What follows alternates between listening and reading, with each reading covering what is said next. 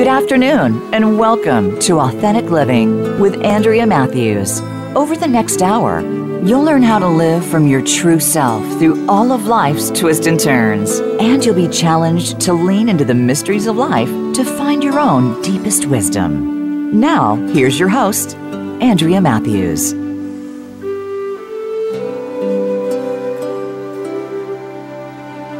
Good afternoon, and welcome to the Authentic Living Show. We're going to talk today about how we might learn to thrive in the flames, because we're currently living in some very difficult times. Times of darkness, times of betrayal, times of fear, times in which we cannot trust the people in power to do the compassionate and the humane thing. How do we learn to thrive in the midst of those flames?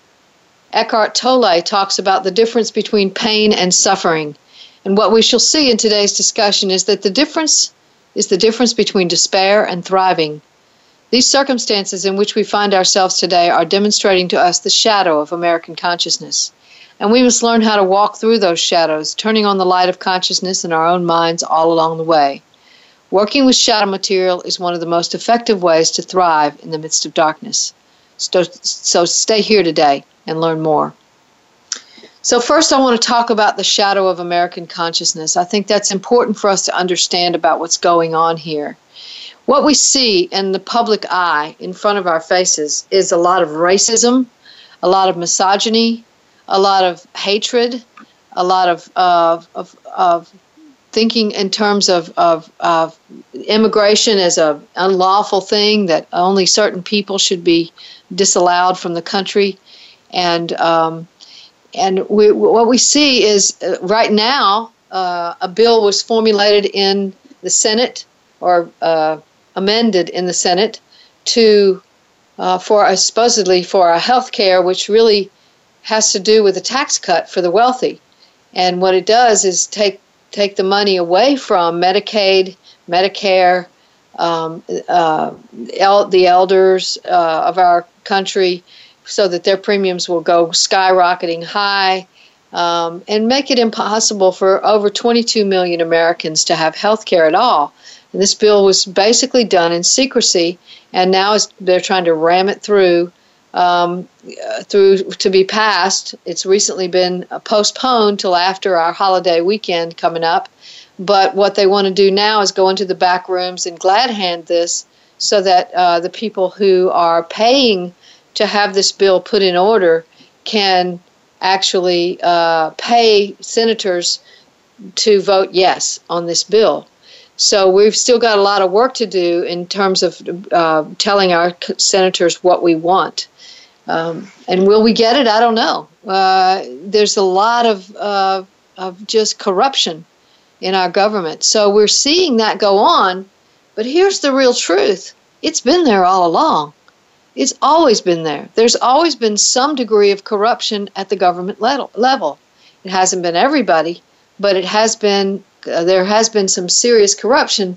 And anytime money gets involved in politics, there's going to be corruption, because people want to use their money to gain power.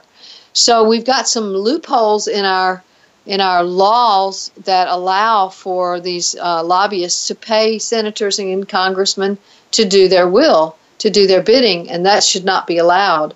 But, what's happened here is that what we're seeing is all of this corruption that is so evident now has always been there. All of the racism that is back up in our faces, we thought we'd tamp that thing down.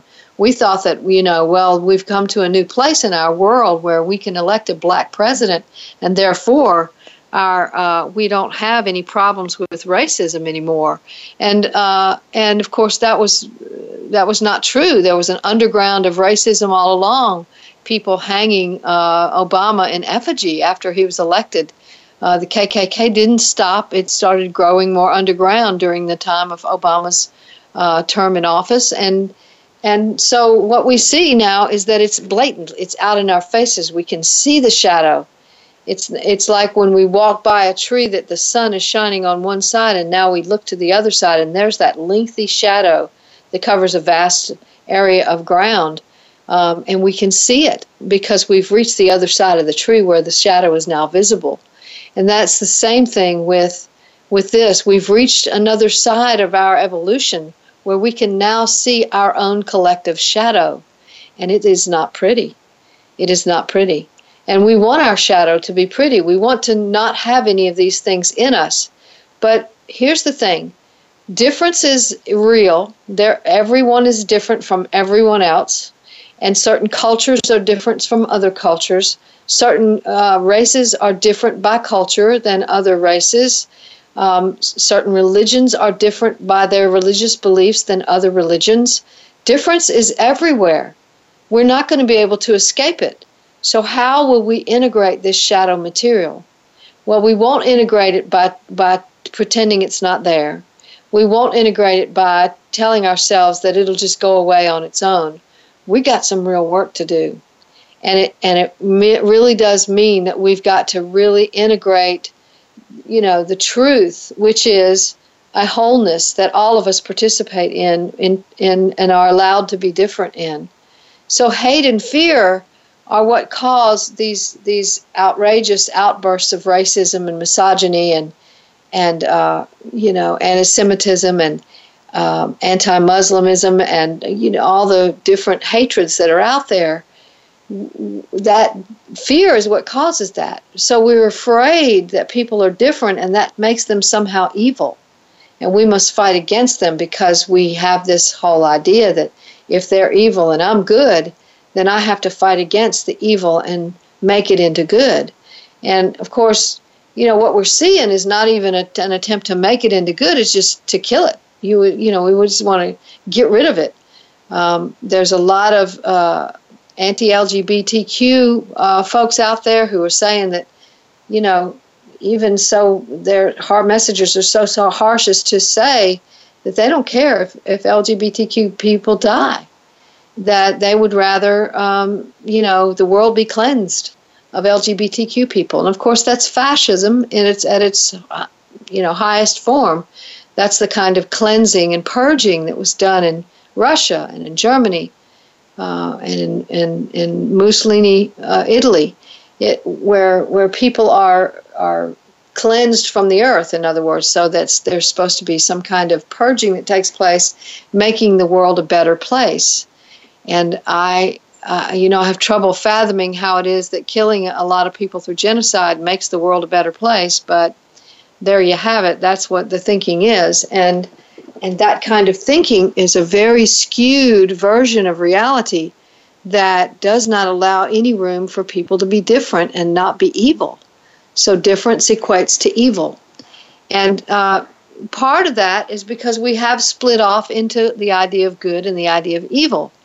So if there is evil, what does it look like? And that is part of our problem, is that we don't know what evil should look like. So we think that it looks like a black person, or it looks like a brown person, or it looks like a yellow person, or it looks like a red person. It looks like somebody who's not white. It looks like somebody who's got a different religion. It looks like somebody who's got has a different sexual orientation or a different gender identity. It looks like difference. And so we've made this assumption that good and evil are out there, that's A, and that therefore we can attach evil to certain kinds of people. And there is a lot of people that are in power right now, and they've spent years trying to grow their power to get to this place where they now are trying to dictate how we assimilate difference. And we have to be very careful.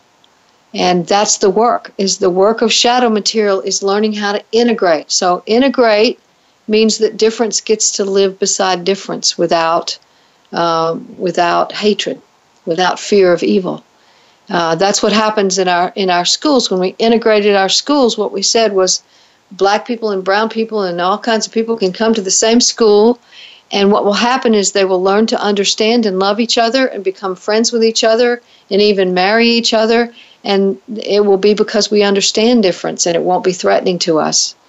But that's the very thing that frightens the racists and the misogynists and anti-Semites, people that have anti-Semitism and the people that are anti-Muslim, is that we might intermarry, that we might become friends, that we might learn to love people of different races, that we might be able to really integrate difference. without calling it evil. And so we're up against that kind of thing, and we're not going to get anywhere by having a war. We certainly don't want to erupt into a war, but we do want to be able to understand and appreciate difference. Well, how will that happen? Well, I can't tell you how it will happen. I wish I had a crystal ball that would tell me exactly how that's going to happen in America. But I do think that the process is one of integration, not one in which we learn to hate the haters. I don't think that's going to help us to hate the haters.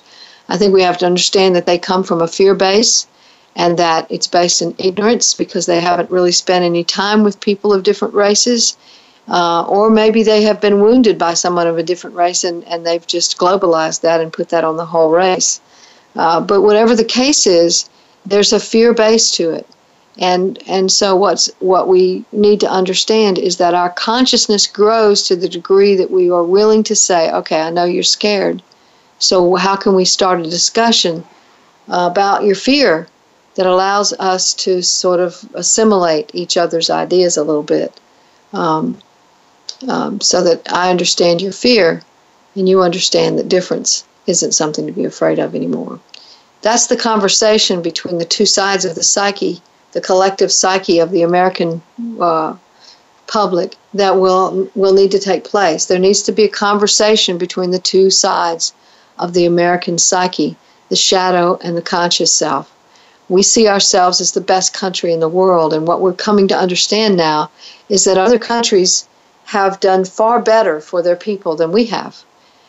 Denmark and Sweden have, and many other countries have single-payer health care plans. They have better laws for employment. They have better laws for mental health and substance abuse. They have better laws for their prisoners. They have better laws for their environment. They're doing much better than we are. And that's an interesting kind of approach, too, when we say we're the best country in the world. Isn't that exactly what Germany wanted to be when Hitler took over and told the people that they were a superior race and that the Jews needed to be killed because the Jews had betrayed the German people? This is the kind of thinking that we've been doing in our shadow, or actually in our consciousness. We've been saying America's the best country in the world. And we're learning now that no, we're not. And the question that comes out of that is, do we have to be? Do we have to be the best country in the world? So, or maybe we can merge with other countries, and maybe we can get along and integrate with other countries in such a way that there's no one best country in the world. We're all trying to serve and be a part of a nation of peoples where we all are taking care of each other. And wouldn't that be something that would lead us closer to peace? So, we've also said that we're a peaceful nation, and yet we have been involved in several wars that just go on and on and on. We keep sending our military off to war. So again, the conscious self is we're a peaceful nation. The shadow is we have wars all the time. We have rarely been at a time in our country when we weren't involved in some kind of war somewhere. And so that shadow material is still there.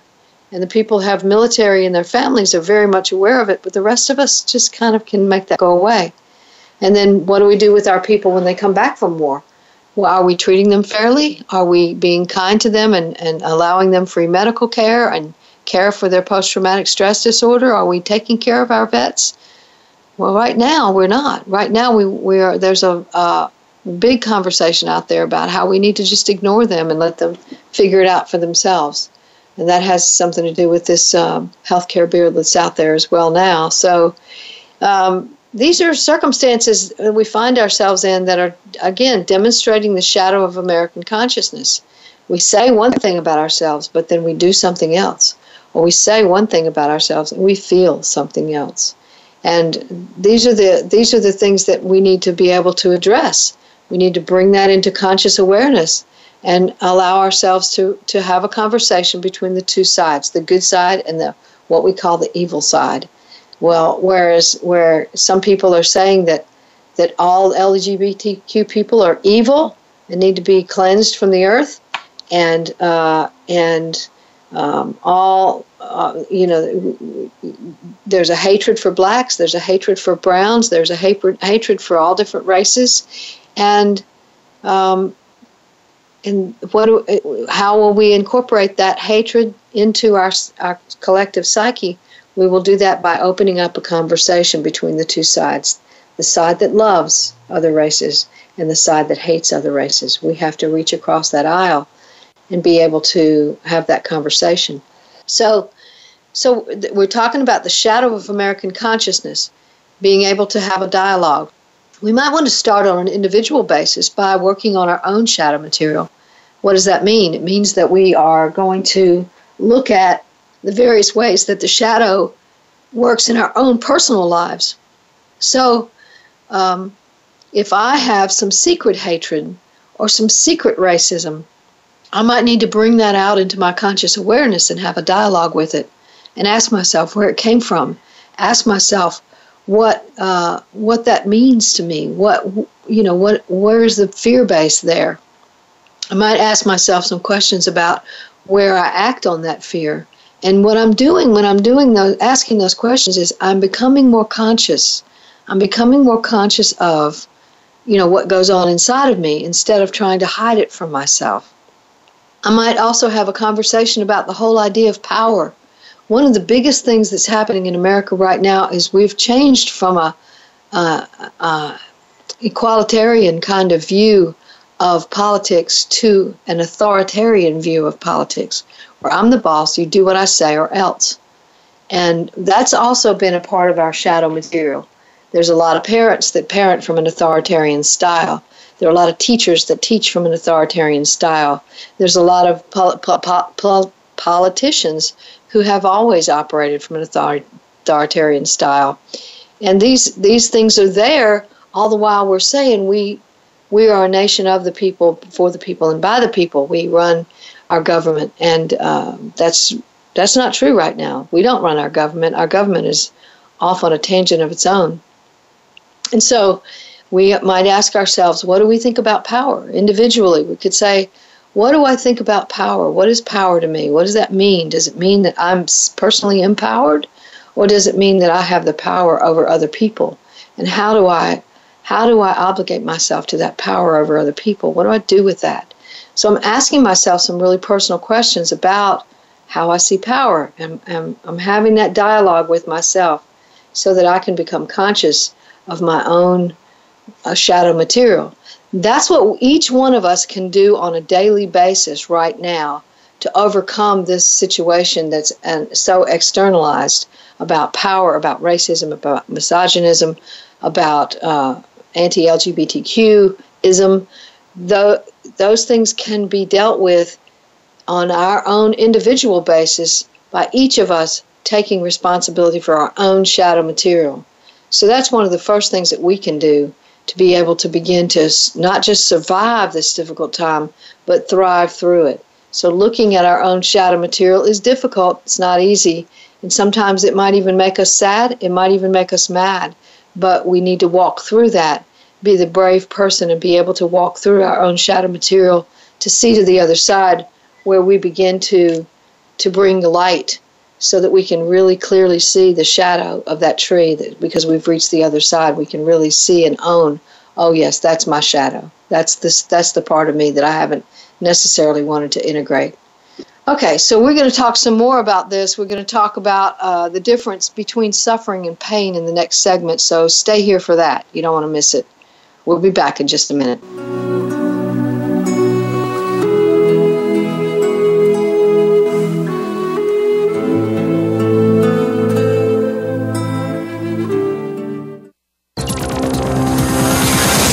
It's your world. Motivate, change, succeed. VoiceAmericaEmpowerment.com.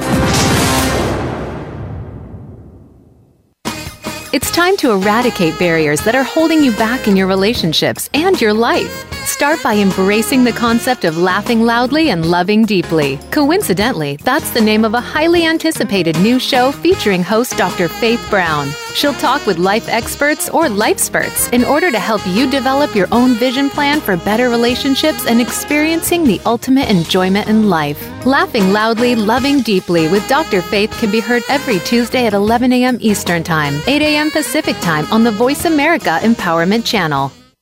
What's your purpose on the planet? Are you ready to make jumps to pursue your passions? We often make excuses, but it commonly leads back to fear. Sharing our stories provides an opportunity to learn lessons and leverage pearls of wisdom that we gain on life's journey. We'll help you push through the fears that hold you back from empowering you to experience pure love and live your life's purpose. Tune in to the Beth Bell Radio Show Tuesdays at 5 p.m. Pacific Time, 8 p.m. Eastern on Voice America Empowerment. How do you define work? Is it that mundane Monday through Friday place that seems to be sucking a third of your life out of you? Or have you made it a place of personal fulfillment, achievement, and purpose? If you are looking to make your work life the latter, tune in to Working on Purpose with Elise Cortez. There are all kinds of inspiring work-life stories told by people who have made work something to look forward to every day. Working on Purpose can be heard every Wednesday at 6 p.m. Eastern Time, 3 p.m. Pacific on Voice America Empowerment. Live up to your fullest potential. This is the Voice America Empowerment Channel.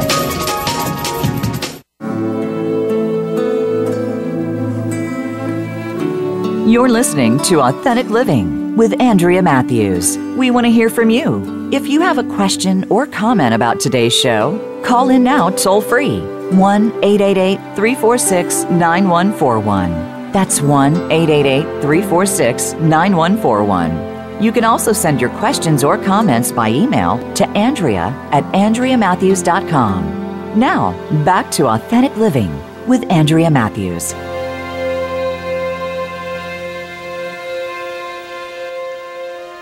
And we're back talking today about how to thrive through difficult times. And so before we go there any further, I want to talk a little bit more about Super Soul Sunday. You know I'm a Super Soul Sunday lover. And Super Soul Sunday airs this coming up Sunday, July the 22nd at 11 a.m. Eastern and Pacific on OWN Oprah Winfrey Network in a special edition where Oprah Winfrey sits down with today's top thinkers, teachers, and spiritual leaders to discuss life's big questions. This is a regular feature on Super Soul Sunday, and Oprah's Soul Questionnaire poses thought-provoking questions such as, what is the soul? What is the purpose of human experience? And what is the most difficult decision you've had to make to pursue your destiny? It's a soul-stirring celebration of viewpoints from a remarkable roster of guests, including international speaker and entrepreneur Tony Robbins, best-selling author and activist Janet Mock, Emmy Award-winning writer and producer Shonda Rhimes, senior pastor of Lakewood Church Joel Osteen, life coach Iyanla Vanzant, global advocate and recipient of the Nobel Peace Prize Malala Yousafzai, and many more. Here's a clip from that show. What is the lesson it's taken you the longest to learn? That there's nothing to prove. Because you're young and you start out and you're like, ta-da!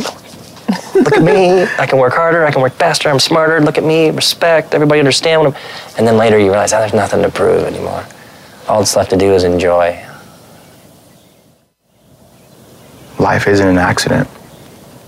That's the lesson, is that regardless of whatever form of adversity you go through, you're going through it for a reason to make you to the person that you're going to become. And as long as you don't let that adversity define you, and you look at it and you grow from it, then we're extremely lucky to do so. What's the lesson that's taken you, Janet Mock, the longest to learn? You are enough. You don't have to go get any more. You don't have to do more. You don't have to prove that you're exceptional. You don't have to get things outside of yourself to be worthy of being seen and heard. Wow, that's a big one. All right, that sounds like an exciting show, and I'm certainly going to be there for it. I hope you will be also. This Sunday, July 2nd, 11 a.m. Eastern and Pacific on OWN.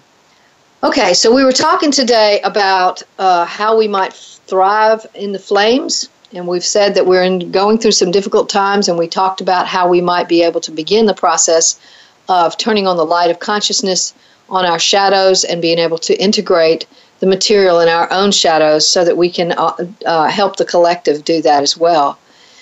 So I said that we would talk a little bit about the difference between pain and suffering during this next segment, and that's what we're going to do.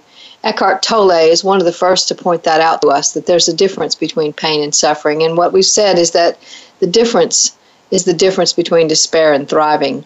So, okay, what is pain and what is suffering? Pain is an emotional or physical response to either a disease, a problem, an issue, or, maybe even a spiritual awareness. So that pain happens as a part of the process of growth. Suffering, on the other hand, comes from the belief that it's not supposed to be this way. I have a little poster put up, not a poster, but a little box thing that has these words written on it in my office that says that what screws us up most in life is the picture in our heads of how it's supposed to be.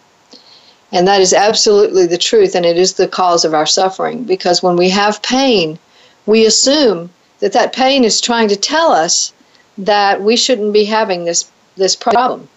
That pain is evidence to us that the gods have got it all wrong, that life is treating us badly, that things are not supposed to be the way they are.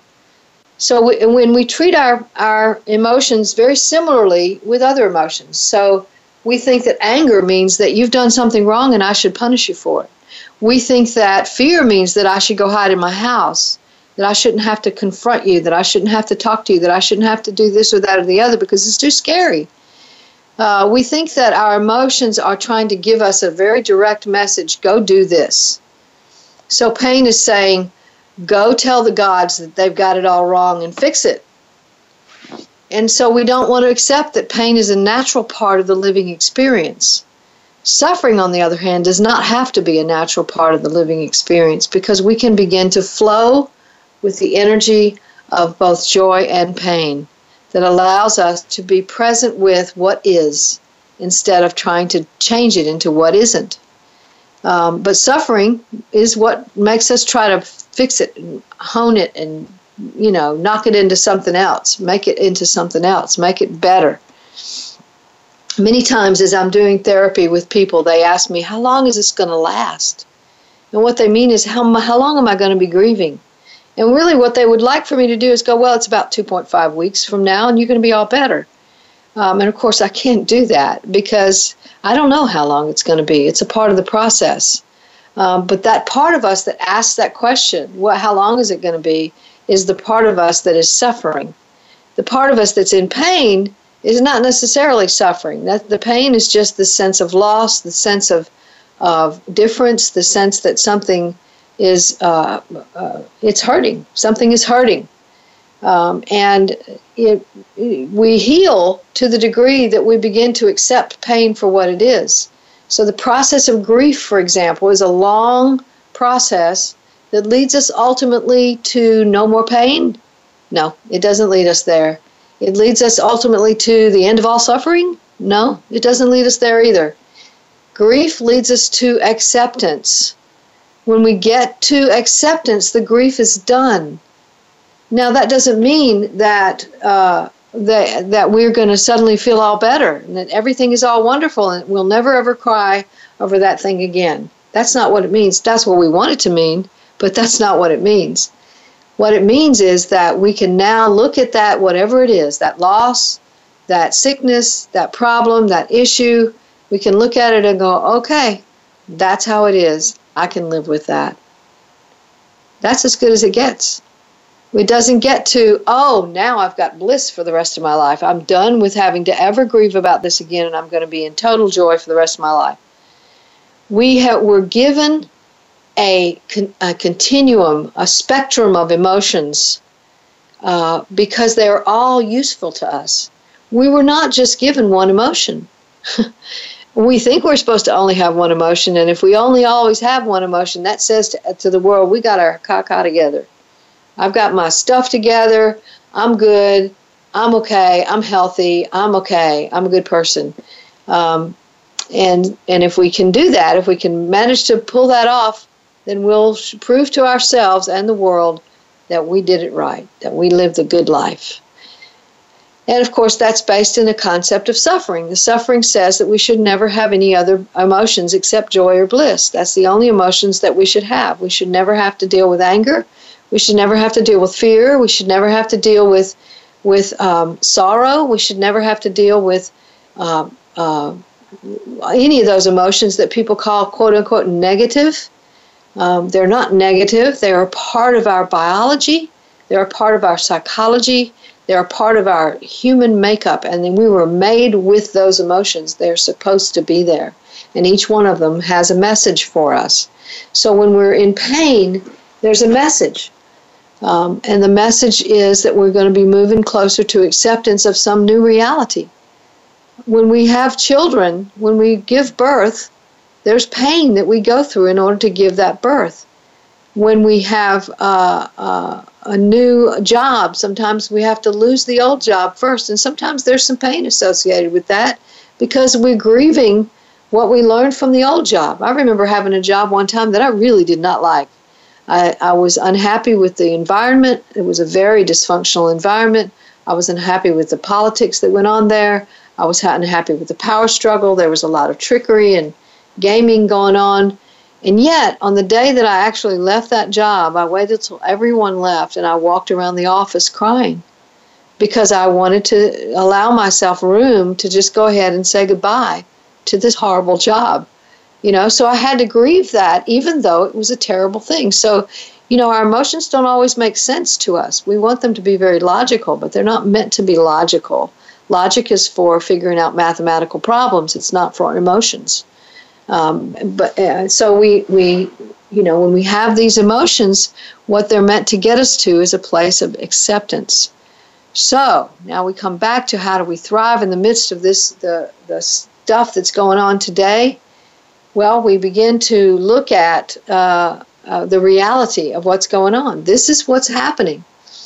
Now, I have to admit to you that I have my own personal struggles with what's going on today.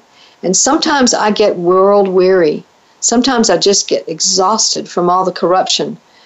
Sometimes I feel this burden of pain that is there because there is such a vast amount of corruption going on right now, and it has such power. And we have obviously got something wrong with our legal system that it allows this kind of thing to go on. We need to fix that. But it is going on, and that's what I have to accept. This is what's going on right now. Now, I could look at that and go, it shouldn't be going on. We shouldn't have to deal with this. But here's the deal. Anytime we have a consciousness, a collective consciousness of any kind, it has a shadow. And eventually that shadow is going to show itself. And here it is. So, we can say that shouldn't be happening, or we can say, well, it was inevitable. It was going to happen at some point. And it was inevitable because we have so split off from the other consciousness.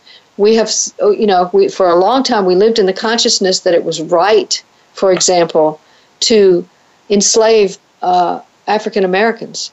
It was right to treat them as non-people.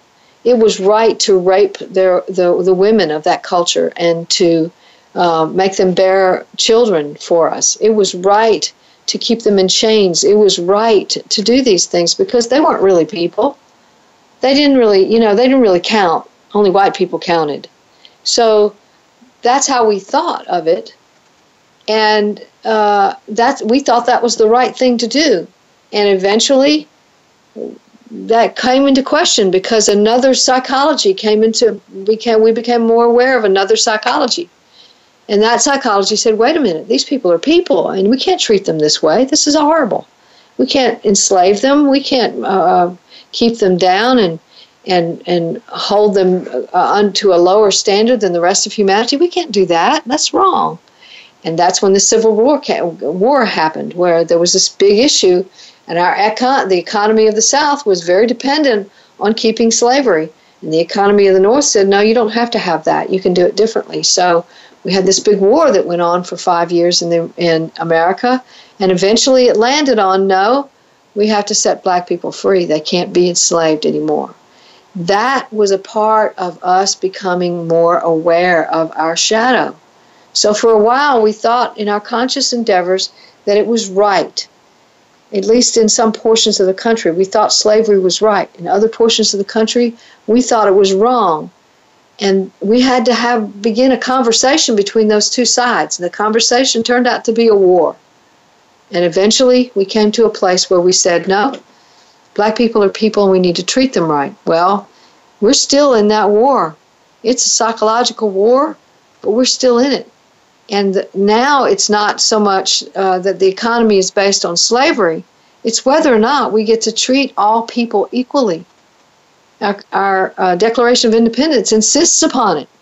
Our Constitution is based upon that Declaration of Independence, and we have inalienable rights, all of us, regardless of our color or what country we immigrate from. So we have that, but we don't live that.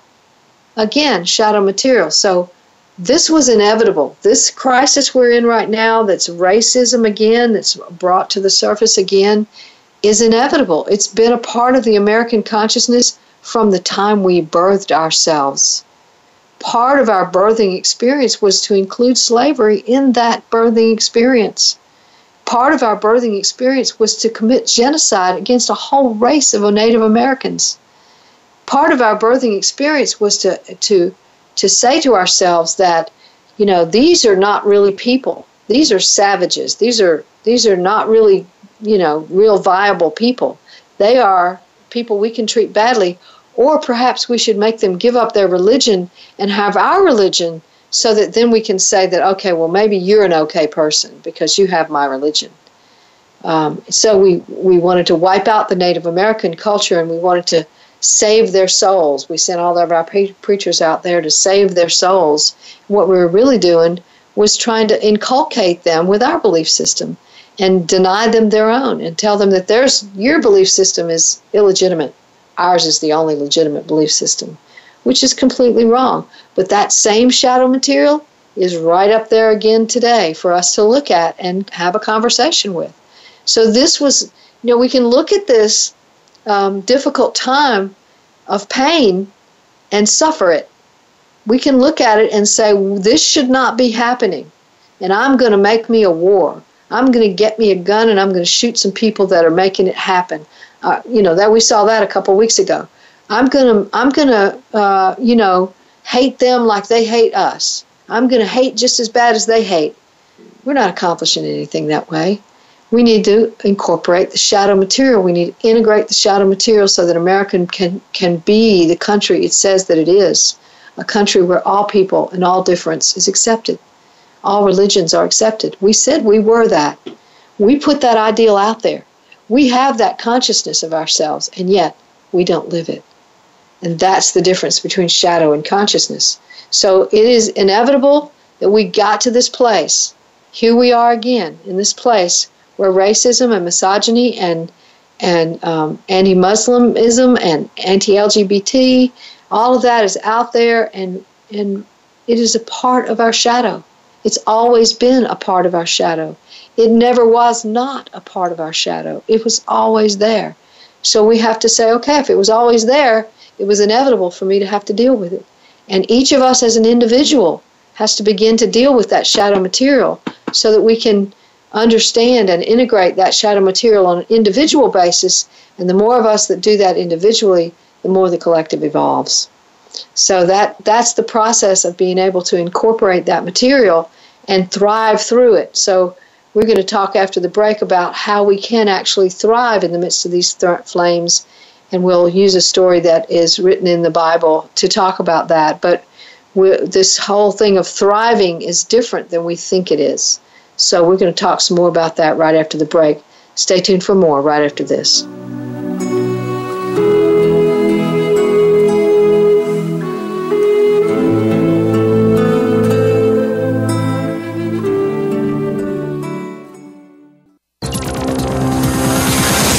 It's your world. Motivate, change, succeed. VoiceAmericaEmpowerment.com. We all have unique experiences and outlooks when it comes to leadership and team building, yet sometimes we clash, even when trying to achieve the exact same goals. Check out Unleash Your Inner Goldilocks, How to Get It Just Right. Your host is Dr. Cass Henry. A shared journey equals success, and every human interaction has the power to achieve this success by working together. Tune in every Thursday at 4 p.m. Eastern Time and 1 p.m. Pacific Time on the Voice America Empowerment Channel. Tune in to Mission to Millions and find a part of your life's purpose that you may never have known exists. Each week, host Michelle McCullough and her guests set out to bring you the tips and tricks you need to step out in a bigger way, achieve your desires, and live the life you were meant to live. It's Mission to Millions. Turn your dreams into reality by tuning in live every Monday at 10 a.m. Pacific Time and 1 p.m. Eastern Time on the Voice America Empowerment Channel. Mighty Gems is waiting for you. Host Dee Lee shares creative ideas, sparkling inspirational wisdoms, and life experience so you can connect to greater consciousness to gain special gifts of inspiration, encouragement, enlightenment, and your own discovery journey. It's time to show up now and experience what it means to be fully present in your life. Tune in to Mighty Gems with Dee Lee, live every Friday at 2 p.m. Pacific, 5 p.m. Eastern Time on the Voice America Empowerment Channel. Change your world. Change your life. VoiceAmericaEmpowerment.com. You're listening to Authentic Living with Andrea Matthews. We want to hear from you. If you have a question or comment about today's show, call in now toll-free, 1-888-346-9141. That's 1-888-346-9141. You can also send your questions or comments by email to Andrea@AndreaMatthews.com. Now, back to Authentic Living with Andrea Matthews.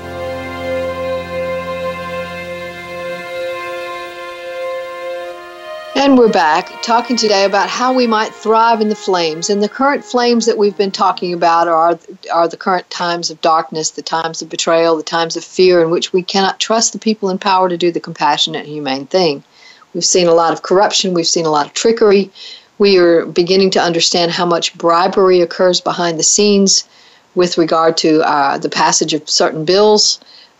We know that right now what's happening with McConnell is that he's going in these back rooms and doing a lot of glad handing and offering money and offering bribes to people to get them to vote his way on this new Trump Care bill. And we see it. We know that it's just like in our faces. We can't deny that it happens. We've always suspected that it happens at various times, but now it's in our faces. We can't deny it. And so are we going to let those people get away with it? Well, we'll see. We'll see if they get reelected in 2018. But right now, here we are in the midst of this difficult time. How do we thrive in the midst of this? Well, in order to talk about that, we've talked about the shadow, that this was an inevitable thing that was going to happen. The shadow of American consciousness was going to come up. We were going to have to deal with it out in the open. And that we can, as individuals, begin to incorporate and integrate our own shadow material, and in so doing, we help to facilitate the integration of the shadow material of the collective consciousness. We can all do that as a part of our own growth, and we can add our voices to the voices of those that say, let's be the America we say we are. We can join that resistance movement. We can write letters. We can make phone calls. We can do our part in the public to stand for a truth instead of the standing for lies and standing for things that are not true. We can do that, and in so doing, we begin to integrate difference, cultural difference, racial difference, sexual orientation difference, gender identity difference, all kinds of difference into our collective consciousness instead of putting it to the side and having little groups of people that are in their own little clique and aren't allowed to associate with each other. So we've talked about that previously, but now what I want to talk about is what do we mean by thriving in the flames? Well, In order to do that, I'll tell you briefly about a story from the Bible that you may or may not know that I like. I like this story because it talks about three characters, Shadrach, Meshach, and Abednego, who were the king was angered by their behavior, and he threw them into the fire, into the furnace, and they were to be burned up. But someone looked into the little window of the furnace and saw them in the flames walking around in there. And eventually they just let them walk back out and noted that they weren't even smoking. Their clothes were not even smoking. So they had been through the flames but had not been brought to ash by the flames. They'd not been burned up.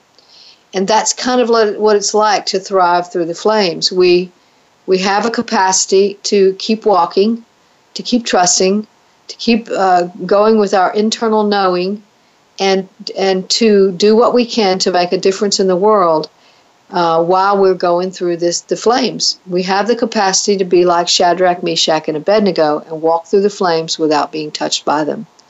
So how do we get to that capacity? Well, we learn to have pain without suffering. Remember that I said that pain is a natural outcome of living experience. It's a natural part, just like joy, anger, fear, and all those other emotions. Pain is just a natural part of our living experience. Suffering, on the other hand, occurs when we think that we should not have the pain. What screws us up most in life is a picture of in our heads of how it's supposed to be. And so that is what suffering is, that a picture in our heads of how it's supposed to be. And I'm not supposed to have this pain. I'm not supposed to have to go through this. That's why we ask the big question, why me? Well, why not you? You want it to be somebody else, not you? So that idea is one that causes suffering. So thriving, what does that look like? Thriving is not walking around in bliss all the time. Although we may have periods of bliss, we may have periods of extreme joy, but thriving doesn't mean that we walk around in bliss all the time. Thriving means that we live our lives fully devoted to our own process of becoming who we are. And who are we? We are our authentic selves. The Bhagavad Gita would say that we are the divine self. The Buddha would say that we are the Buddha nature. Some Christians would say that we are the Christ nature. We have that as our essence, and yet when we split off from that, we don't live in that. But when we thrive, we live fully devoted to that deep essence of who we are, and that's what thriving is. It's being aware, being conscious, being alive to the moment, being aware of whatever goes on, whether it's pain, whether we are in a mindset of suffering at the moment, whether we are looking at shadow material, whether we're looking at the light of consciousness in our own minds. What is it that we're focused on right now, and what is the real truth? If I'm angry, then I'm angry. Then I need to sit with that anger and ask myself, what's that about? What's going on there? And what is the source of the anger? What is the anger's soul message? Because like I said a little while ago, when we have some kind of emotion like pain or anger or fear or one of those that we call negative, even though they're not negative, they're just neutral. They don't have any negative or positive associated with them. When we have those emotions, we tend to think that it's telling us to do something right away. My anger that says I'd like to knock your lights out, well, I'm just going to knock your lights out. My fear says run away, hide, so I just want to run away and hide. Or I don't want to have to make a decision. I can hide psychologically as well. So we think that our emotions are trying to tell us to do something, to fix it right away. But they're not. They're not telling us to do that. They're giving us a message from the soul. So when I'm angry, the anger is telling me, perhaps in a more general sense, anger is telling me I'm here, I'm real, and I matter. In a general sense, that's what anger is always saying. So when I have anger, I don't need to say, oh, well, I'm bad for having anger, and send it away. And I don't need to say to myself that I need to operate on the anger and do what it tells me to do, like punch somebody's lights out. I don't need to do that. What I need to do is listen. Excuse me. I need to listen. I need to listen to the anger and sit with it long enough to suss out the message from the soul. And the message from the soul says, I'm here, I'm real, and I matter. So how can I make myself real to me? How can I be here, be present in the moment with me? And how can I matter to me? You see, our emotions are not meant for somebody else. That's what we tend to think. If I'm angry, then I need to go tell you something. If I'm afraid, I must be afraid of you.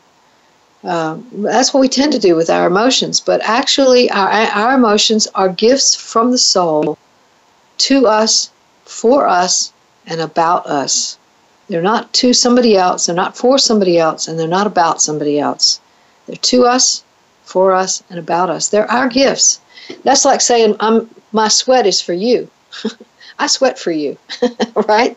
No, we don't sweat for somebody else. We sweat because we've exercised, we've worked hard, we've done something physical that makes our bodies sweat, which also releases fluids and toxins from the body that need to be released. So that's for us. It's not for somebody else. And in the same way, our emotions are not for somebody else. They're for us. And so when we sit with them, we can listen to the message for us. So when I'm angry, because somebody has violated one of my boundaries or is threatening to, then the first thing that comes to mind is that I've got a shield up, and I need to be able to look at that shield and say, okay, what is that? Do I need to put a boundary where the shield is? Or am I reacting to an old agenda that I have had all my life that might not be effective anymore? What's really going on there? And so when I look at life that way, then I begin to thrive in the midst of the flames. So for us right now, what's going on is there's a lot of corruption. And it's in our face corruption. It's not hidden anymore. It's not hidden behind the doors of the powers that be. It's now right out there in the open so we can all see it, and we all do see it. I think one of the most interesting things that's happened during this time is that we all know things that we didn't used to know. We know language for things that we didn't used to know. I understand more about the political workings of our government than I ever used to in the past because I wasn't paying that much attention. Why? Because I was unconscious. Why was I unconscious? Because I was a participant in the American consciousness that says I don't really have to pay much attention to what's going on. The government will take care of it. And I think that's what they were hoping would happen this time, that the corrupt people that got into power were hoping that we'd just do what we'd always done, that we would just go, oh, well, I don't need to pay attention to that because the government will handle it fairly and honestly. And then the shadow material took over, the shadow material that said that government didn't handle it fairly and honestly.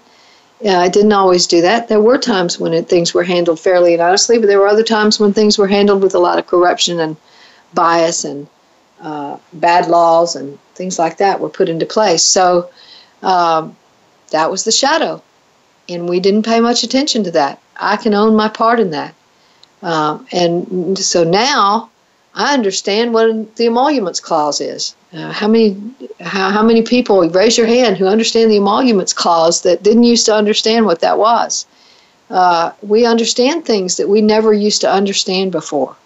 And it's because we're taking more responsibility for our government. And that is exactly what needs to happen during this time when it was inevitable for us to go through this period where the shadow of the American consciousness started showing itself. So that is a way of thriving in the midst of the flames so that we can feel the pain. We can feel the pain of all that corruption around us. We can feel the fear that goes with it, that somebody's going to take away our children's Medicaid, that they're going to take away a Medicaid that provides for the elderly in nursing homes, that they're going to make the rates for premium rates for elderly go skyrocketing high so that they won't be able to afford it, and they'll get off health care and they'll die sooner. I don't know. That sounds like a genocide cleansing to me. I don't know about you. But so we have to look at that material. That's the shadow material that's always been there. And in shadow material, we take responsibility for it. We own it. We say, okay, this is America now. This is the acceptance that is pain that's not suffering, that says, I see this is how America is now. The shadow is showing, and it's out there for everybody to see. Everybody now knows about the corruption at the the highest levels of the American political power. And we all see it. Thailand sees it. England sees it. Denmark sees it. Russia sees it. Everybody sees it. It can't be hidden anymore. It's right there, out there for everybody to see. And that's a good thing. It's a very painful thing, but it's a thing that's a part of the process of us becoming conscious of our shadow material. It's absolutely necessary for us to become conscious of it. So in order to thrive in the flames of that experience, what we have to do is be willing to do what we can do, own our own shadow material, begin to sit with our pain and listen to its message, ask it what it wants us to do, ask it what it is trying to say to us, and then do what we can. Join the resistance movement, write letters, call your congressmen and your senators, write letters, write op-eds for newspapers. Do your part to bring conscious awareness to this whole problem.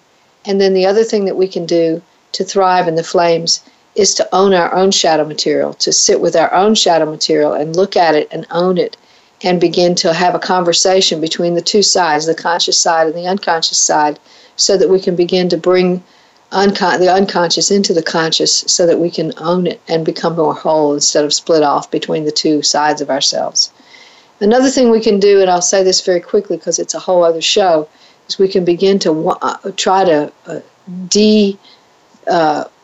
break that continuum between good and evil, begin to look at the fact that there really is no good and evil. It's all neutral. It's just what we're doing with it that's important. So that's what we have for today.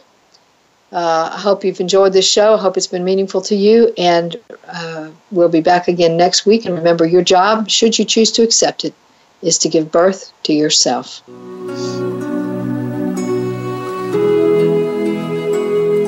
Thanks again for listening to Authentic Living with Andrea Matthews. Join us again next Wednesday afternoon at 1 p.m. Pacific Time, 4 p.m. Eastern Time on the Voice America Empowerment Channel. We'll talk again next week.